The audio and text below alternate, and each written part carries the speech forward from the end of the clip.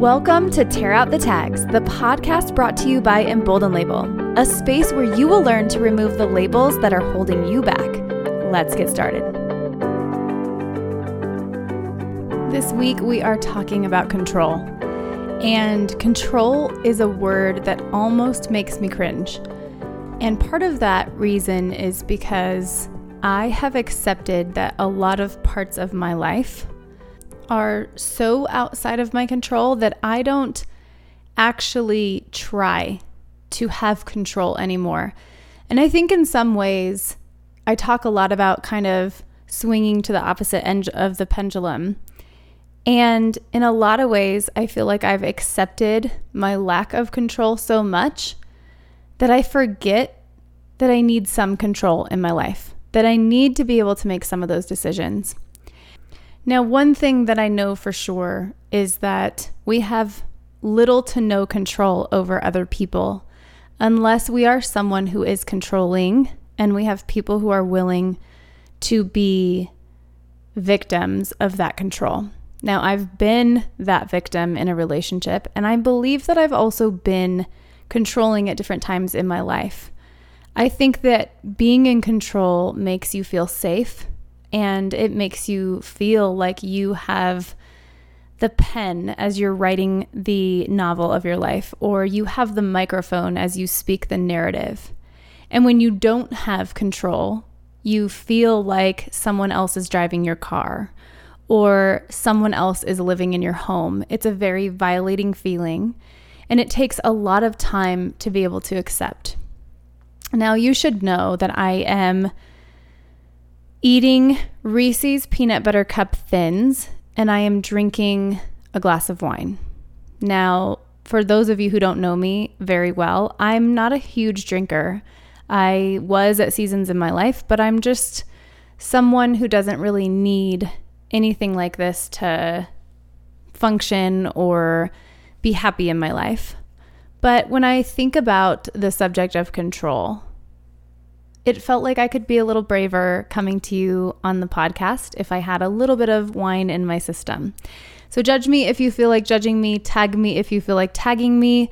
That's kind of what this show is about. So if this is a new idea for you and you think you have control over your life, congratulations. You are somebody who probably has people around you that are more passive and people-pleasing. If you are someone who has come to the realization that you don't have as much control as you would like to, then you are in good company with me. And hopefully it didn't take you as long to accept that narrative. Now, I have been through a divorce, and in my life, it has been one of the greater challenges that I've walked through. And it is the most relevant thing that helped me accept that I am not always in control of what other people say and what other people think, both of me and of others. And a lot of times, as we navigate through our lives, we pick up tags from people that decide that they don't like us, or people that decide we aren't worthy, or we aren't smart enough, or we aren't lovable, or many other things that we feel when someone hands us a deficiency. Now, not only have I gone through a divorce, but I have a spouse who's also been through a divorce. And so my lack of control over certain things, coupled with his lack of control over certain things, makes life feel at times like the stakes are doubled. So imagine being in a casino and you're playing blackjack, and you have a great hand, you have a great life, you are happy, and then you get a hand that you decide to double down on. So you're essentially doubling your bet. You are going in twice as risky as you began.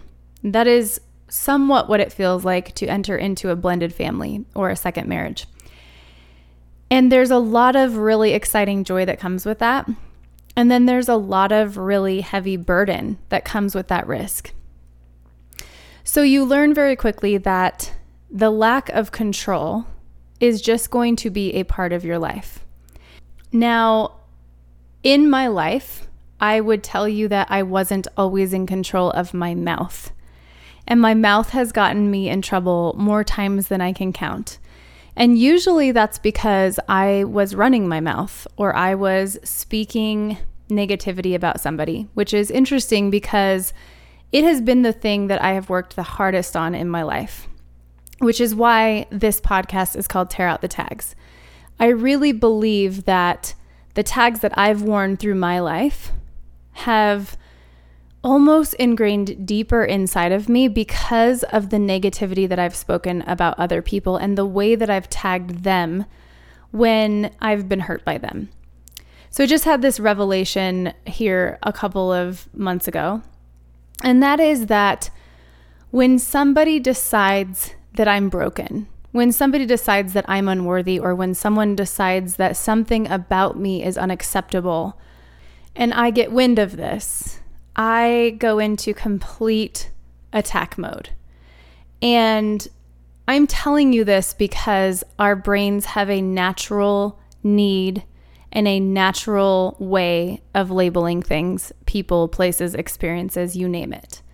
So we subconsciously are moving through the world, tagging the things in our lives without really recognizing what's underneath it. And we can tag positively or we can tag negatively. But I had this realization that I would tear someone else down because they were tearing me down. And until I had a chance to have a conversation of resolution, I would fight back with the same weapons that were being used against me. And I carry a lot of resentment in my life for the times where that person doesn't have to take ownership for the weapons that they've used, but suddenly the fingers are pointed at the weapons that I have used, which is partially why I've worked really hard to stop labeling people and to stop making assumptions.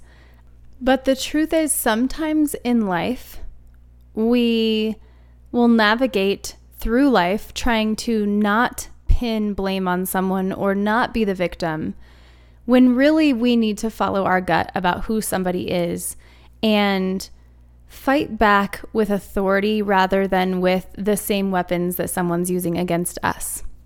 The only problem with that is it is usually a lot more uncomfortable and you feel a lot less in control to take the road that disallows you from using those weapons and makes you just walk on your own path and leave the thing that you have learned to rely on. And that is a very vulnerable place to be because you know that you're preparing yourself for rejection. You know that you're preparing yourself to be dismissed and disregarded. You know that you are going to be regarded as someone who isn't worthy or who isn't valuable. And so it's even more difficult to not fight fire with fire. Now, I remember years and years and years and years ago, as I was dealing with something in my life that felt like it was out of my control, and I wanted control, I became more and more resentful of the fact that I couldn't get control no matter how hard I tried. And that resentment started to grow in me and it started to turn into anger. And I remember vividly seeing a quote that said, holding on to anger is like drinking poison and expecting the other person to die. Focusing so much on hurting the person who you feel has hurt you only makes you fall from grace more.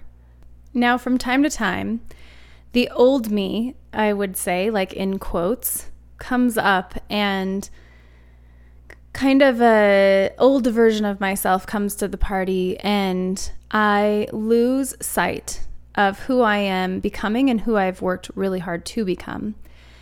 And then I'm reminded by little quotes like this, like, letting go doesn't mean that you don't care about someone anymore. It's just realizing that the only person you really have control over is yourself. And that particular quote is by Deborah Reber.